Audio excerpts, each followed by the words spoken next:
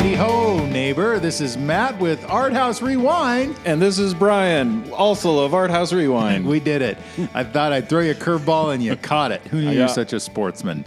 So welcome to another edition of Art House Rewind, where we talk about all things film, art, and culture, particularly in Billings, Montana, at Art House Cinema and Pub and the Babcock Theater. Brian, you doing well? I'm doing great. And you look great.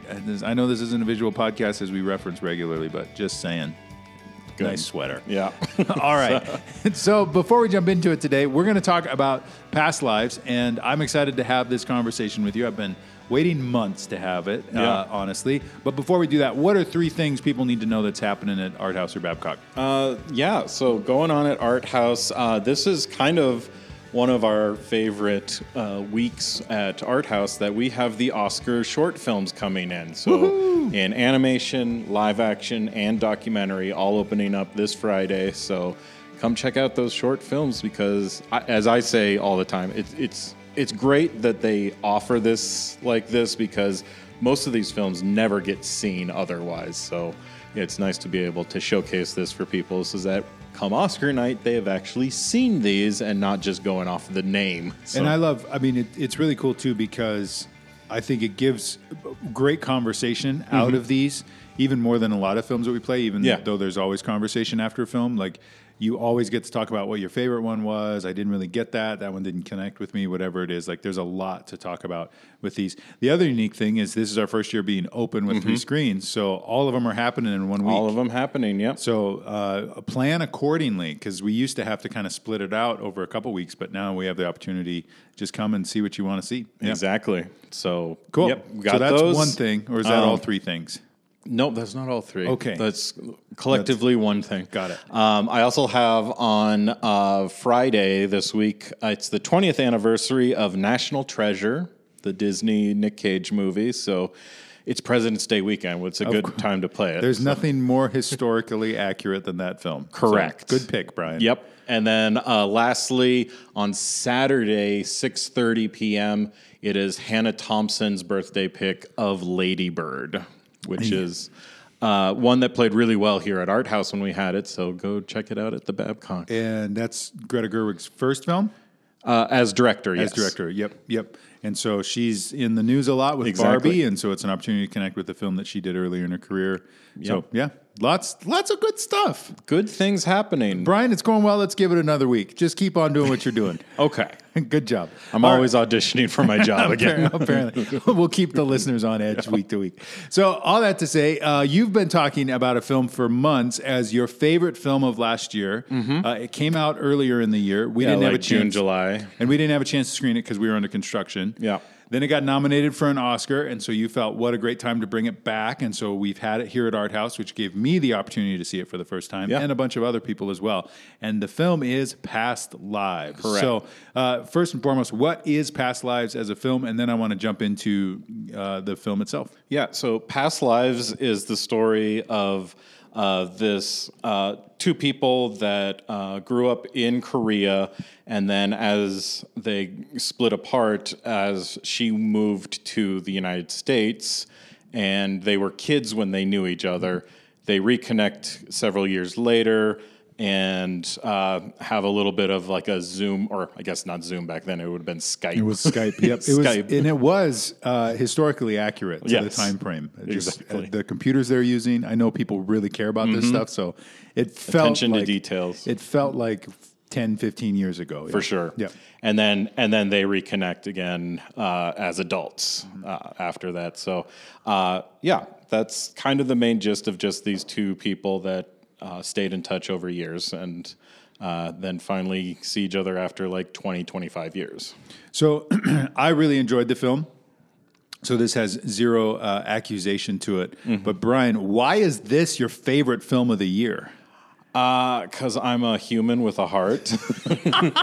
Okay, that's good. No, I do enjoy kind of those stories of lost connections, I guess you could say. Sure. Whether it's In the Mood for Love kind of had this, Worst Person in the World, 2 Degrees had some of this. Like, those are, I don't know, something that I really enjoy, where like people that had a romance of some sort, but that still lingered, even though you've moved on in your life. Like, they're not really trying to get together again, but it's still just that I need that resolution of seeing you again. Yeah, so again, I said I really did enjoy the film. I enjoyed it on a couple levels. One, I think it's made really, really well. Like it's beautifully shot. The story is moving. You feel connected to these characters. You know, there's and everybody that I've talked to has certain critiques on certain things. And I can understand that it's not a perfect movie, but I think it is a really, really well done film that I enjoyed. The other thing about it that I would point to your earlier comment about why you liked it, I felt like it was, and this is getting into a little spoiler territory as we always go on these conversations. It almost felt like meditative in some ways. Yeah. Like there wasn't, and not that I was there for the action, but there wasn't a lot of critical character choices or decisions being made. Right. It was this journey of it, and I hate to even say it this way because it didn't even go down the path of what if, but it felt like the what if of the heart, because there wasn't actions of what if, like they don't get together, nobody's cheating on anybody, nobody's kissing, like they don't steal anything away. It's like two grown-ups just navigating this space and allowing us as audience members to really kind of ruminate and meditate on this for our own lives and for the people on the screen a little bit, because it is a fascinating concept that we all potentially have, friends that we've disconnected from years ago. It doesn't even have to be anything romantic. Exactly, yeah. But there's this what if piece to it. And the way the story unfolds, and they talk about Inya. What was the name of the? Something like that. I can't remember. Forgive me, those that I saw Korean. It like back in July. So. Well, I was just a few days ago, so I'm not doing much better.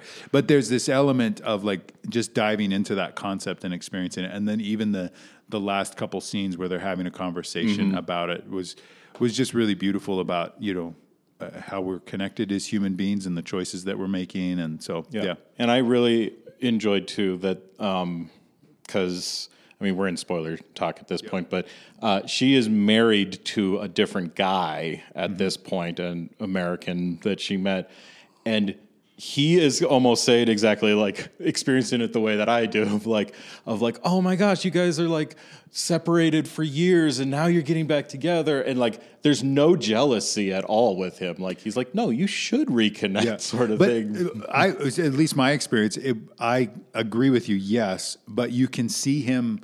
I guess the journey of him getting to that place is what I would say. Like at the end of the day, he still is a dude that has, saying this is my wife and she's got this long lost love. Is she more connected to him than she is to me? Like you see that and feel that, I guess. But at the end of the day, his choice, and this is what I mean by there's no major character choices. Like his choice to say like, yes, this is okay, and making space for that is really beautiful. And even like the way that they handle that interaction at the end of all of them going out, and like he's just sitting there while they're talking, and he doesn't know what they're saying. Yeah, like you catch that he knows a little bit of Korean, but not enough to really have that conversation with them. And just his willingness to provide space for them.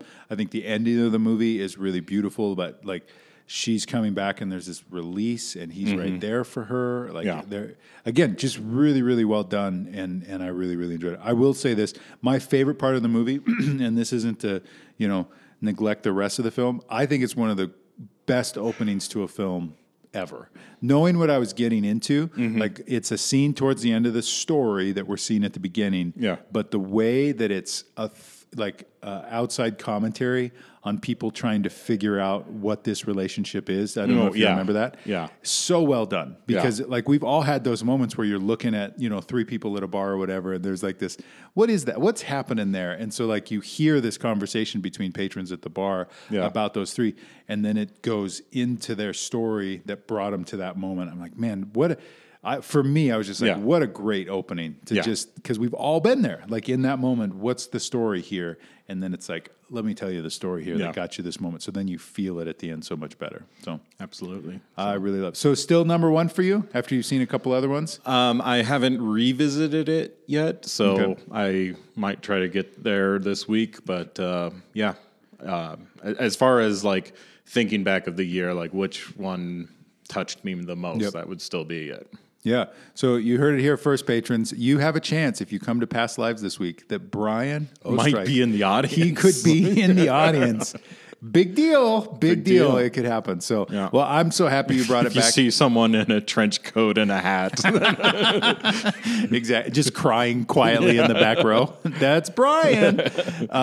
So all that to say, I'm so happy you brought it back because we got these Oscar films. We've got more coming. We've got Barbie, Oppenheimer, these films that we would have brought if we were open to full capacity, but you're able to show them before the Oscars. And really, like, I kind of thought, like, oh, there's going to be opportunity to play Barbie and Oppenheimer again, but Past Lives, that was such a small film. No one's going to come to...